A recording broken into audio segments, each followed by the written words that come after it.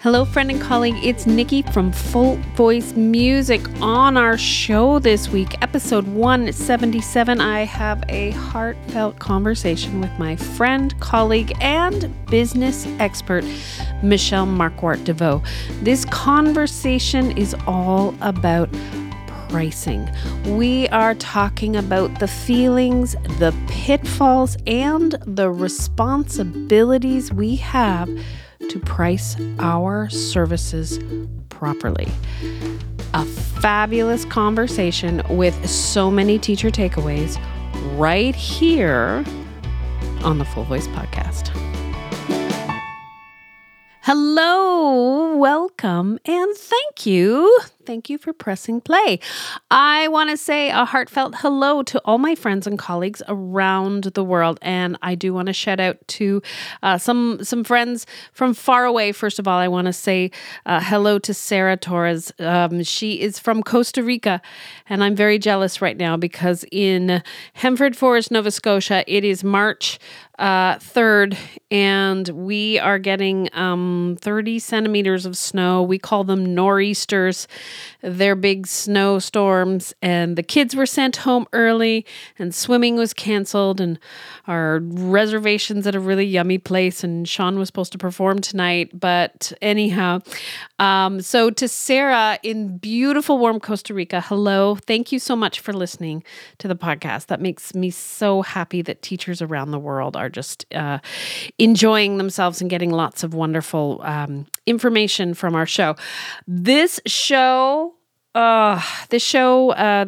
interview that I recorded is from the summer in Chicago. I had the absolute pleasure to sit in the same room with many of my dear friends, and Michelle was gracious to join me, and I wanted to talk about pricing. I wanted to talk about setting our prices and not feeling guilty and knowing how to calculate prices and all of the things that go on with building a business that you love.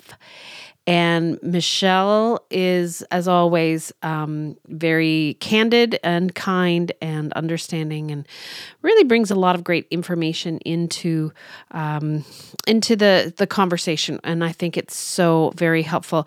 Now, I do want to say, to those of you out there who might be really struggling with this, and maybe you're just not in a place where you are ready to hear some truth bombs about pricing and setting your business up for success, I totally understand that and respect that. So if you're feeling that you're not ready for this conversation, by all means, I hope you come back to it at a time when you are better likely to receive it. So I appreciate that our relationship with money is complex. It's complex on a personal level, and of course, it's complex because we are artists, and there's a lot of money narratives going on. So friend, you are not alone. There are people that can help you, and I hope that you can reach out to someone who can help you find a better place.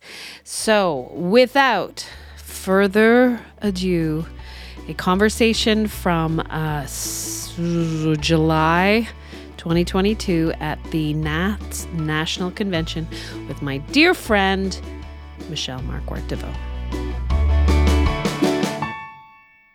Welcome to the Full Voice Podcast. I'm doing air quotes because we're in person. In person! Oh my gosh, what IRL. IRL. It's a full circle moment. Full disclosure, I did not know what IRL was for the longest time, but you and Jen clarified that the other evening. So I am no longer... You're hip to the scene. I'm hip to the jive, friends, with my, mom pants. This is amazing. This is a full circle moment, Nikki.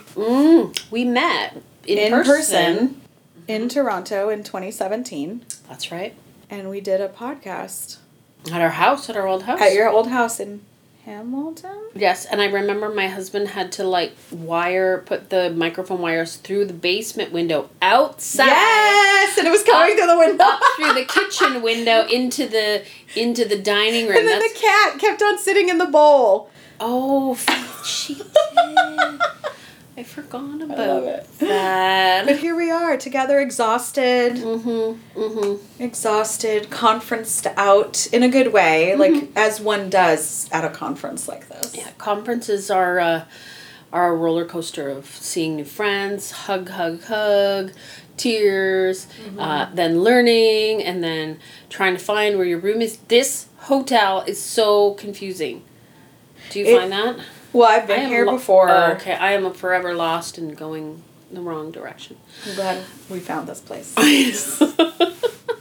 But as always, you have a booth about Speakeasy, and you're talking to tons of people about Speakeasy. Yeah. But today, and you did a presentation. I did. What was your? Oh, were you gonna? I was going to say, what was your presentation on? The title was "Pricing for Generosity." And then the subtitle was something about impact and peace, which I can't remember.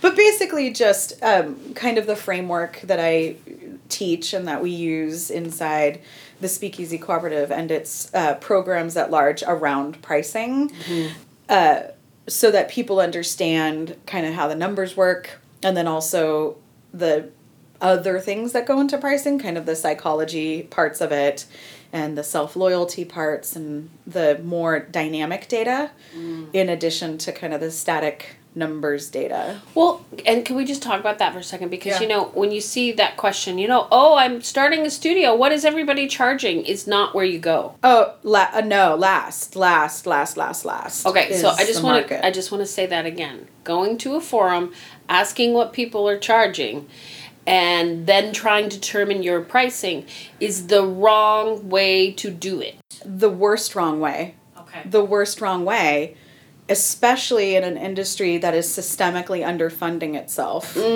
Thank you. And in an industry that is systemically undereducated around traditional business principles. And who is overly saturated in identity being and worth being connected to the money that is made. Our industry really needs to reckon with its feelings around money. Okay. Like, big time. It is perpetuating a system of, it's just perpetuating people not being able to eat. And then you get, we've all done it. I did it in my younger years of teaching. We literally set ourselves on fire, work incredibly long hours, and then have absolutely nothing to show for it. And then when the slightest emergency, or you have a couple students quit, you are literally panicked. I know. And then because you're in a panic state, you wind up making some really bad decisions, and you make it worse.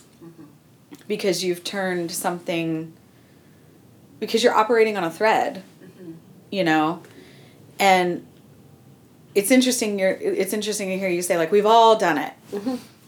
And I think just right when you said that, I kind of had this aha moment where I was like, you know what? I want that to not be true. I would like to see that. I want in 20 years to be like, hey, I've never done that. Like that it wouldn't even be a thing anymore. Right. That the conversations we're having around business and money are so much more practical and usable and impactful, because we're not spinning ourselves in knots, by literally not being mindful of the number one tool that we have in order to fulfill our Maslow's hierarchy of needs, which is safety, food, and shelter. Right. Food and shelter, And especially now with an economy, like, people will blame that on the economy. They'll say, well, things are really bad right now for people, and I don't want to raise my rates. What would you say to that? When everybody is, like, raising the rates, and gas, our gas in your currency would be like $8 a gallon. Well, in Los Angeles, it's about $8 a gallon. Right. So we always look at, well, the economy's so bad I couldn't possibly charge a living wage is what they're saying. Yeah. So when people play that card, what do you say? You know, Nikki, I'm going to be really honest with you. Right now, what I say is, okay. Because if someone is just insisting on being helpless around their finances, I don't have the energy to like try to convince you that math works. Okay. Not today. I mean, I want a t-shirt. This is like, I don't have the energy to convince you that math works on a t-shirt. I know. And I know that it's so funny because I do feel a little bit out of character and off brand being so kind of meh and kind of crabby about it. But to the point, it's like you can't, I mean, never teach a pig to sing. It wastes your time and annoys the pig, right? Like which means you just can't get people to do something that they refuse to want to do themselves. And I think that if someone came and said, I really want to be able to do this, but I'm having feelings about it and I don't know how to do it ethically and I need to do it, but I want to do it, that is a conversation that I can have very, very confidently, and we can work on that. We can work on stretching into solving the problem. But as soon as someone says, I can't XYZ with money, and I ask, would you like to change that? And they double down on the I can't, then I just let it go. You know, and I think that's their agency. They're not in a place where they want to change it yet. Sure. And therefore, the amount of education, the amount of math, whatever, you can't fix that. Sure. So, I'm sure that's not the answer you were expecting out of me. No, but you know what? I think that's helpful because somebody that is like, you know, trying to process their feelings, you know, about, because I've thought about that. I've thought about, well, you know, I'm in a rural, smaller province now. If I were to teach in person, which I'm not going to, like, how would I even structure my pay? And then I went, there it is. Yeah. There it is. I was thinking about other things rather than what do I want, how many hours do I want to work? What do I need? What does my family need? Yep. What is a number that actually makes it worth my time and effort? But that was my initial response is like, well, I wonder what the prices are here, and I wonder if this area would even, like, that's where I went. It's kind of ingrained in us, and I stopped myself and I went, there it is. There it is. I just did that. Yeah. I think, you know, it's interesting about the pricing because why is it our instinct to say, well, what is everybody else charging? And I think that's a really important question to dig into, why that's our instinct. And a lot of it is because we've been conditioned to think about money and to think about pricing at a really unsophisticated level, while at the same time experiencing some less good parts about capitalism. Sure. that are very much about like the sale and the discount and the how much do I think I could make question, rather than how much do I want to make. A lot of people charge based on how much do I think I could. Yes. Which I think you're always going to undervalue it because you're the awesome one. You're experiencing your own value every day, right? So you don't need to pay for it, so why should somebody else? That's you know what? I've never thought of that perspective. You're right. Like, I've never thought about why that we think of that, but because you're right, we don't need her. Yeah, well, because we don't need what we sell. Right. You know, and if you're trying to create an offer that you would need, then that's just silly, because you're probably going to confuse who your client is going to wind up being. Now, right? I wanted to share with you in your presentations, and I've heard you speak of this before, but we need to get our business out of people's pocketbooks. right? We always yeah. What is that? I didn't say it right. Oh, it's like just get your fingers out of other people's wallets. Right. It's none of your business. It's none of your business how other people want to spend their money. And I just wanted to point out that one of the big takeaways, so we've been talking to tons of people and we're in the exhibit hall. Yeah. I have had so many teachers come up to me and say, I have all these inquiries and all these people that want private lessons for their kids. But I would prefer that they take the group lessons, but the parents want to pay the private fees. And they are like, why would they do that? I don't understand why they would pay. My fees are like the most expensive, and these parents want to pay me my fee. Why are they complaining? Well, that's what I said. I said, yes, that is correct. Some parents would like to see, actually no, a lot of parents are looking for professional voice instruction for their children, and they have money to spend. And why does that make us feel weird? What is that? Well, do you really want to talk about how in Western culture we undervalue our youngest and our oldest population? Is that part of it? I think it is. Well, then that would go to the discrimination against age and ability that we have in our industry. Yeah. Right? Ageism can go both ways. Yeah. Right? So kids aren't worth but teaching? I don't know. I don't know. I'm just making this up but as I we just go find along. this, the comments were strange. It was so there... I could understand if they would be upset if the parent said, I want you to work with my child, but I'm not paying that. That's not what the conversation is. The conversation is they literally have money burning in their pocket and they want to invest in their child. And these people are like, I don't really understand why. I don't think that's worth their money. That's what they said. That's what I'm saying. Why isn't it worth their money? Right?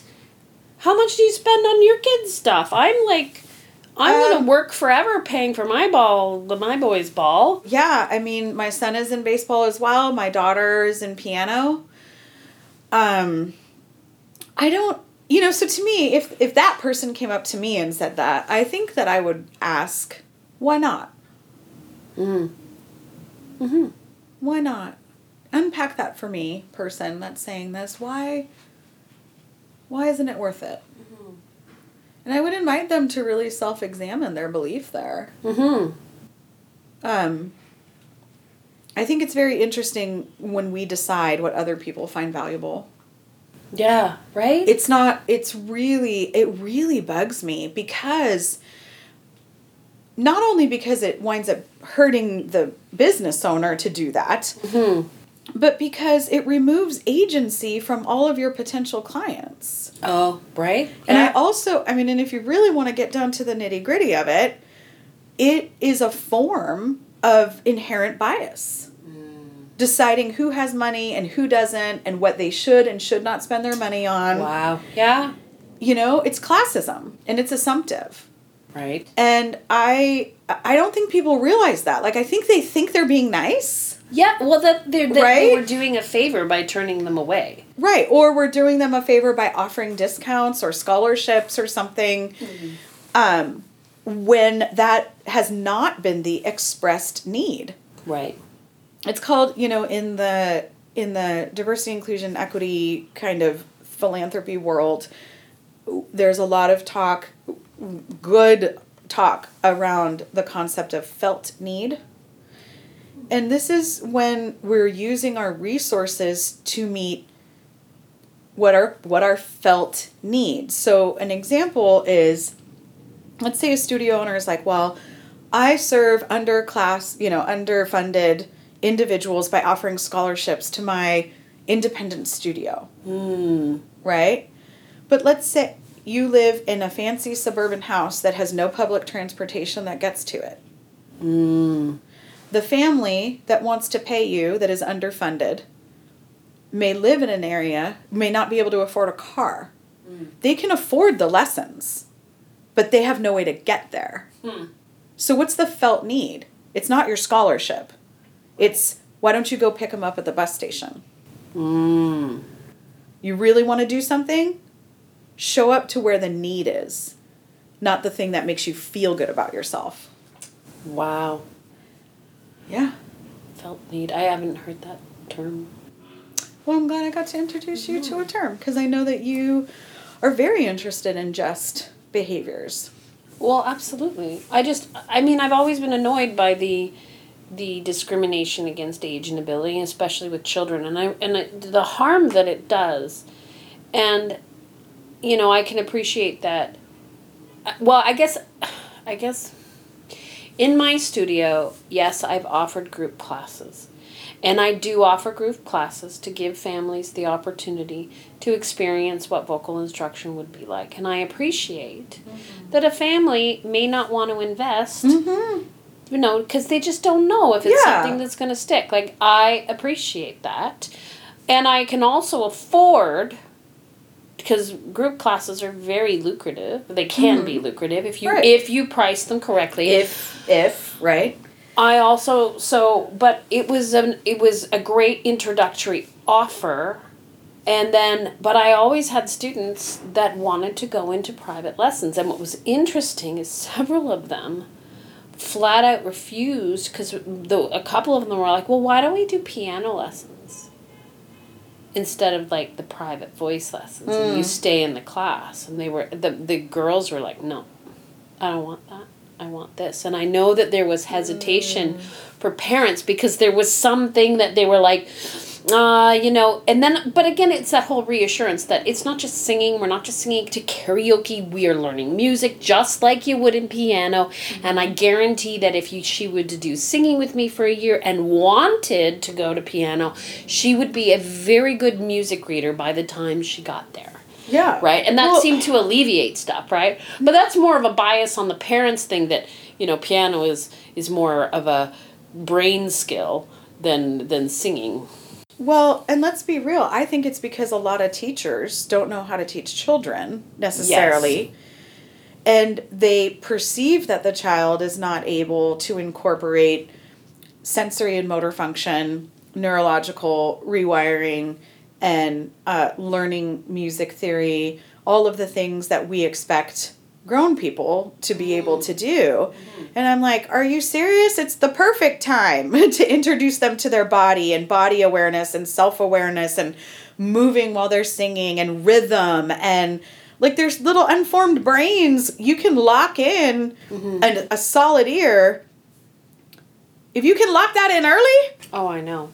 Because, because the research around, like, how children will be able to match pitch with other voices rather than with an instrument, and then we see that as grown avocational adults will come into our studios who can't match pitch with the piano, but they can if you're singing with them, So it's interesting to me, but, I think a lot of these things are systemically ingrained into the hundreds of years of pedagogy. That we're in Western classical pedagogy that we're coming up against, just to be clear that that's pipeline pedagogy, Western classical pedagogy that I'm speaking of right now. Because in other cultures and in other pedagogies, that's not a thing. Children start singing when they're 2, and you're learning all of those things immediately through folk song and through mentorship in song communities and all of this. So I think, I lost my train of thought because you really got me going on that idea of like the individual private voice. I feel like you learn so much more than singing in a voice lesson. And I say take both, right? If you can. But wow, the skills that a young person can learn in voice lessons. Incredible. Stage presence, what to do with your hands when you're talking in front of a bunch of people. That's a big one. I mean, with piano, you can squirm on the little bench, but your hands have something to do. Hopefully. Well, right. I appreciate that little segue that we did there, because, again, that assumption, it's that assumption that this isn't where you should spend your money. That's Yeah. none of our business. Where parents want to enrich their children's lives and the funds that they have or don't have, it's none of our business. Right. Right? And I think that's again, our biases get involved in that. There was a term that, there was a phrase that you used in the meeting today, which was people before profit, but profit is necessary. Mm-hmm. I would really like for you to explain that. Yes. And break that open for everybody. So in a business, like just to define the terms, right? People, humans, all humans that we want to act justly towards and be impactful and create and collaborate with. So that's people. Profit is not just your revenue that you bring in for your business, but it's after all the expenses are paid, including your salary, whether you are an employee of your own business or you're incorporated and you become an official employee that pays taxes for yourself, or you're a sole proprietorship. After all of that, hopefully there will be more money left over, and that is your profit. Mm-hmm. So we're always looking for more money than we're spending out, so that we can create capital to grow the business, right? However, that revenue that we're going for, in my opinion, can only be achieved if you remember that you're making that profit in a service-based business because of the people. You can't only chase the bottom line. What that means is, in a profit and loss statement, everyone, if you know how to read a profit and loss statement, literally there's income and then expenses, and there's all these line items on a piece of paper, and then there's a big red line, and then there's a number at the bottom that is either black or and it's red. Black or red. It either has a plus sign next to it or a minus sign next to it. My accountant sends me kind of like a preliminary, hey, I'm working on things, just wrapping things up, and then he always goes, everything's looking black. Yeah, right. Love it. It's like, and I appreciate that, but I've never gotten the everything's, we're getting into the red or anything. Yeah. So that idea of profit is when you're in the black, which means that you are making more money than you are using in your business. And the bottom line, that number at the very bottom after all the income and all the expenses have been taken away, is your bottom line. So that's what that comes from. It's this idea that the thing that will always be most important is your relationship with people. So that in any sales interaction, in any building of any offer, in any structuring of any business, in any business plan, in any sales and marketing strategy, at the end of the day, you have to remember that there is a human about to give to you a means of exchange for value. Money. They are more important than the bottom line. However, you will not be able to bring the impact you so desperately want to bring. You will not be able to pay yourself what you need to pay yourself. You will not be able to grow your business. You will not be able to give to important causes that you care about. You will not be able to pass it on to the next generation. You will not be able to build wealth unless you have profit. It is absolutely necessary to keep yourself going, and what you say your goals are around helping the community, helping artists, helping people who need help. So that's what that means. I think that's helpful for a lot of people, because there's always that guilt, right? That guilt of I have, for the good of the community, I have to give away my time and talent. But it's so short-sighted, Nikki. I agree. It's so short-sighted, and it really makes me deeply, deeply sad, because I'm like, you're actually making it worse. I Because what you're modeling to the people that you're closest to is that it's okay if you can't survive. Right. And you're right. That's the message we send to children and to families, and that adult people in your life that adults are supposed to let certain boundaries be crossed in order to be perceived as nice. And you teach a child that instead of, I would like to help you. Let's create a new way to help you that sustains us both. If someone cannot pay your rate, change your offer. Reduce the scope of service. Okay, give everybody an example. Well, the one-on-one to the group is the perfect example, right? So if someone cannot afford your one-on-one, create, and I mean tiny groups. Create like groups of 3 or 4. It doesn't have to be like a 10-person class or anything. Those are terrifying. Yeah, especially when a bunch of like 5-year-olds. I used to see, side note. So when I lived in LA, I used to live in Santa Monica and I worked in Costa Mesa. Okay. So if anyone is from Los Angeles and you know that I drove the 405 every day, y'all. Every day, there and back. Love me. Just hold me in your hearts. They know. The people listening will know what that meant. So, I survived, everyone. I survived. So can you. So I worked for this youth theater arts conservatory. And when I first got hired, they hired me to teach at the 6-year-old acting class. Oh, wow. The 5 and 6-year-olds. Oh, man. They do not read. Oh, man. And it's like herding cats. And I, to this day, have so many funny stories, delightful, charming, funny stories about these 6-year-olds. And I also light a candle in homage to any kindergarten and first grade teacher that I ever come across.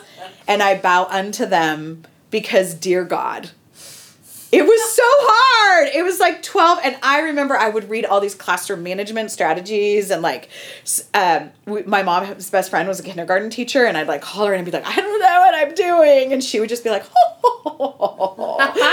So anyway, that was kind of a funny memory. So if you're going to do 5 or 6-year-olds, unless you have excellent 5-year-old, 6-year-old classroom management strategies.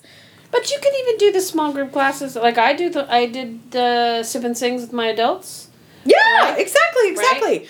Yeah, so we were kind of talking about parents and kids, so that's why I went there in terms of that. But that's a great example. It's like, I'm not saying that I can't work with you. I'm saying, if you really care about people that much, right? Yeah. Create something for them because they want to pay you. Yeah. And because I believe that really honestly, I think most people want to pay ethical prices to the people in their lives. One of the things that came up in our SECO meeting today was how many of you tell other business people that they are not charging enough. Yeah. And more than half the room put their hands up. And we've shared that in our group. This contractor reached out and, gave me this offer and it was totally not, a living wage, and I, made them to raise it. I do that with our dear printer all the time. I know. I love it. You pay your composers. Okay, yes, thank you for bringing that up. Yes. One of the core values in our company is that our composers get living wages and royalties are paid monthly. So, and I don't give away their music for promotional reasons. So, for example, I have printed copies of all the music here at the convention. I have paid a royalty for every single one of those copies. If I give it away, I give it away. If somebody buys it, then somebody buys it. But I do not play this is promotional and I'm not going to pay you crap. Like, I refuse to do that. And when I do teacher training, Yeah. we often, like the teacher training workshops, they often include our resources. So on their monthly royalty page, it'll say, promotional copies, this many, teacher training copies, this many people. Oh, great. I like how you break it out like right? that. And so they can see that this is, and then of course all the sales from the websites. Yeah. And I don't know if she's listening to this, but Donna Rodenizer often gives me a hard time about that. Donna, be quiet. It's like, you don't have to do that. Like, I don't mind if you like, you're the one doing all the work. And I'm like, this is your piece of art. Someone is going to take it, and they are going to use it to teach and to promote their studio, and it'll bring somebody joy. You deserve to be paid for it. Well, a rising tide raises all ships. I love that. Because here's the thing, and I'm not speaking for Donna. Hi, Donna. We're talking about you. We're reverse gossiping. Do you remember Elizabeth Barry Carpenter and Kristen Coffee Rondo made up reverse gossiping? And it's when you're talking good about someone behind their back. Oh, I like that. Isn't that awesome? So let's reverse gossip about Donna. So Donna's so great. Her composition, I sing that, like I download your freebies. Do you? And really? I just like, yeah, I totally do. And then I like know learn that. them myself, and I'm like, and then I get ideas. Because, I mean, you and I have talked about how I make up silly songs all the time myself. And I'm like, oh, I could write lyrics for Donna. It was so funny. But when you take care of Donna, Donna feels empowered to be more creative. Yes, absolutely. Which in turn has her writing more for you. Yes, and that's exactly what it's done. That's exactly what it's done. Especially, I just want to tell people, like, through the pandemic, like, Donna retired and had years of touring booked. That's how she was going to make her living. And of course, pandemic hit, and she lost all of her work. So when we started getting really excited about digital songs and providing them digitally, and she was getting her monthly, royalties from our website. That woman, every day there was a song in my inbox, and I was like, oh, I can't look at it because I know it's going to be awesome. And sure enough, I'd open, I'm like, oh, that's so good, I want to put it out. Yeah. Like, yeah, it's just, we think we're doing a good thing by not holding our hand out or stating this is what I need to make, and we're not. And I often think about the kids that are going to grow up and maybe do what we do. Yes. Right? Like, yes, are they that's the modeling. Set themselves on fire and teach it 800 children and be burnt out by the time they're 25? Because their teacher that they love so much did the same thing. And it's interesting because this goes back to kind of like an overall general money myth and kind of a money narrative that is passed around in our culture, which is, it's this, it's money. Having money means you're not nice. Wealthy people are evil. Mm-hmm. It is a gross misunderstanding of the difference between capitalism and plutocracy and oligarchy. Oh. Yeah, I don't know if you should put that in the podcast because we'll go real deep, real fast on that. We should come back to that. Okay. Well, maybe another time. Episode. Wow. Yeah, but I gotta process that. I strongly believe in ethical capitalism. Mm-hmm. I really think it's possible. Mm-hmm. I also believe that there are people in the world who have used capitalism to systemically oppress people. So let me be clear.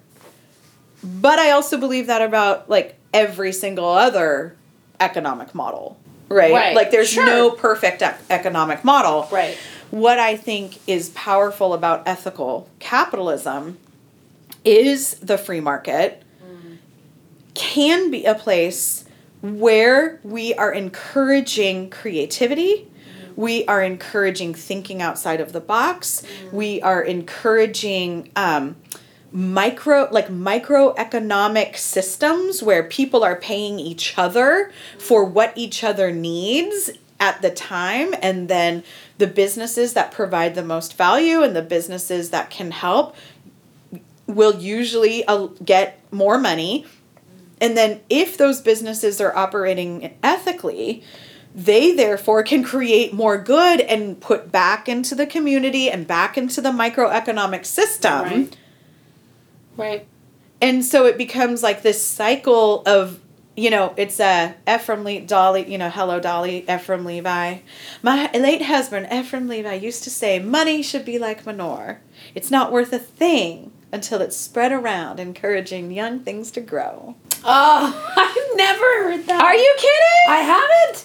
That's brilliant. Hello, Dolly. It's my favorite line from that movie. Well, no, my favorite line from that movie is "You go your way and I'll go mine." So anyway, but I think it's really important that we take ourselves, that we think about business, and that we give ourselves the gift of understanding economics and how microeconomics works, because that's what we are. We have micro businesses. The Small Business Administration of the United States says that a small business is any business that makes less than $7.5 million a year.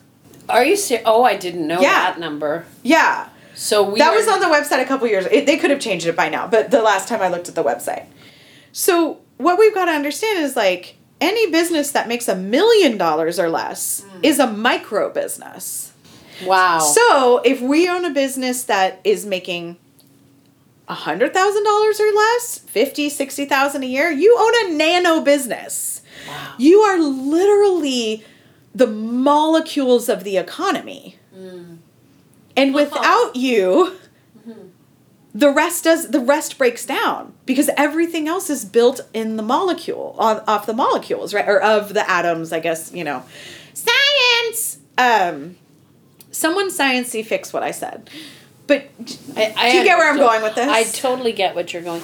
Well, and it was interesting, too, because the pandemic, we see this now with the supply chains being so disrupted, right? Absolutely. So, and people are in shock. And it goes to not understanding how interweaved we are with industries we might not even think about. This is a whole other ethical purchasing, right? So there's the whole movement of ethical purchasing is do you actually know where your stocks are? Well, interesting. You know what I mean? Like that? Yeah, interesting. Well, what's interesting... As an example. I could, as a publisher, I could have my books printed in China. And they would be printed, much cheaper. But I would have to print up hundreds of thousands of them. They would have to come to me by shipping containers across the ocean. Yep. And I would prefer to have them printed locally by a family-run business. Right? It's so funny because I really like this kind of it's really cool to watch, I guess. I don't know if I like it or not yet. I'm still observing and I'm so far enjoying what I'm seeing. But kind of this resurgence of the microeconomy with people literally making clothes for their friends or, I know that they have the whole Small Business Saturday, but that's kind of a more marketed version, a grander version of what I'm talking about here. But literally small communities becoming cooperatives, right? This person makes clothes and this person makes bread and this person makes this and this person makes that.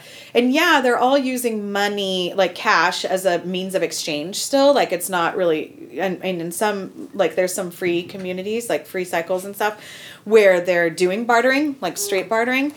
But many people are choosing to buy extremely small and spend more money on less. And kind of resist the more is better mentality. But it's still actually good for the economy because, again, most of the businesses are the nano businesses. Because everybody is going to need to continue to put back into the economy one way or another, whether it's, with your neighbor's eggs or it's the grocery's eggs. Right. And I would love for music people and voice teachers, our listeners, or your listeners that I am now speaking to as well, our listeners. They're your listeners # too. Michelle's podcast too. So I would love people to be able to feel interested and a little bit confident about talking about these concepts so that when they apply it to their business, their identity isn't so connected to their business, and they see that these principles go for any business you would own. Right. You know, or and that, if you own a multi-teacher studio, that's a team-based business. It has a different business model with different factors that go into the way that you're looking at the money than if you're a sole proprietor. You know, just these kinds of ideas that really allow people to create. I know it's funny because it's like marketing, create the studio of your dreams. But like, yes, create the change you want to see in the world. Create the thing you want. You can do it. All you need is a little education. You didn't know how to sing when you popped out your mama, but you did. You did, but you didn't. And you know what? Maybe you don't know everything, all the details about business ownership, but somewhere inside of you know math. Mm-hmm. You know that at some base level, if you want to make money, you got to sell something. Mm-hmm. And you know at some base level, you have something to sell. Nice. Because you're a powerful, trained, engaging human being. And people are looking for you. They need you. Yeah. So honor them by pricing your services properly. That is, thank you. That's a great reminder, and I think I know we've talked about money mindset and those in the past, but I think this is an important conversation, even with our questionable economies, even with prices going up everywhere. Yeah. Prices are going up everywhere in most cases for good reason. And you're not saving anybody by not incorporating your reality of what your expenses have gone up to. Yeah. So. Because, I mean, you got 30 students and you're undercharging and you're fearful to raise your rates, and then you have to close your doors because it's not sustainable. Those are 30 people. Yeah. That miss out on you. Mm-hmm. I think it's so deeply ingrained, Nikki. Those scripts, the money scripts, are so deeply ingrained in our Western culture that I agree with you. I could talk. I mean, we could create a whole separate podcast, and there are many podcasts that's true. That are just dedicated to money mindset in the musician world. Mm-hmm. We could, that could be a thing. Someone take that idea and run with it. And have me and Nikki on as your first guest. Well, Michelle, thank you. I do appreciate you taking time away from the Secco booth and finding some time to chit-chat with me about all of this stuff. And as always, although it won't be as fun because it will be back, we'll have to record. Unless you're going to come to visit us in Nova Scotia. When I have to start charging more so I can afford that $4,000 plane ticket. There you go, right. I'm putting it in my budget line items for next year right now. Budget for it. Trips to Nova Scotia in the cost of doing business. Yes. There we are. Thank you, Michelle. We'll have you back. Oh, before I let you go, tell people where they can find you and the Speakeasy. TheSpeakeasyCooperative.com. Look us up. Instagram handle is The Speakeasy Cooperative. Facebook is weird because, Facebook's weird. So right now it's Faith Culture Kiss Studio for Voice and Acting, home of the Speakeasy Cooperative. Wow. And then eventually we'll be able to switch over the branding. But, if you're into Facebook, then they make you go through rigmarole on on those business pages. And you can always reach out via email to me or my team at HEY at faithculturekiss.com. FAITHCULTUREKISS.com. That should be a jingle. Sean, you're up. Love you, Nikki. Love you, Michelle.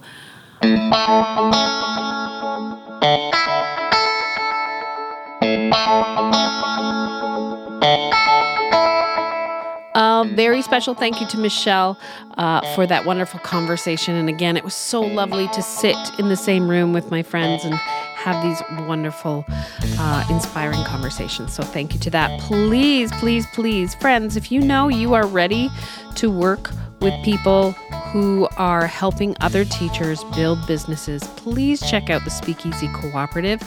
They are doing incredible work, and I'm very proud to be a member of the Speakeasy.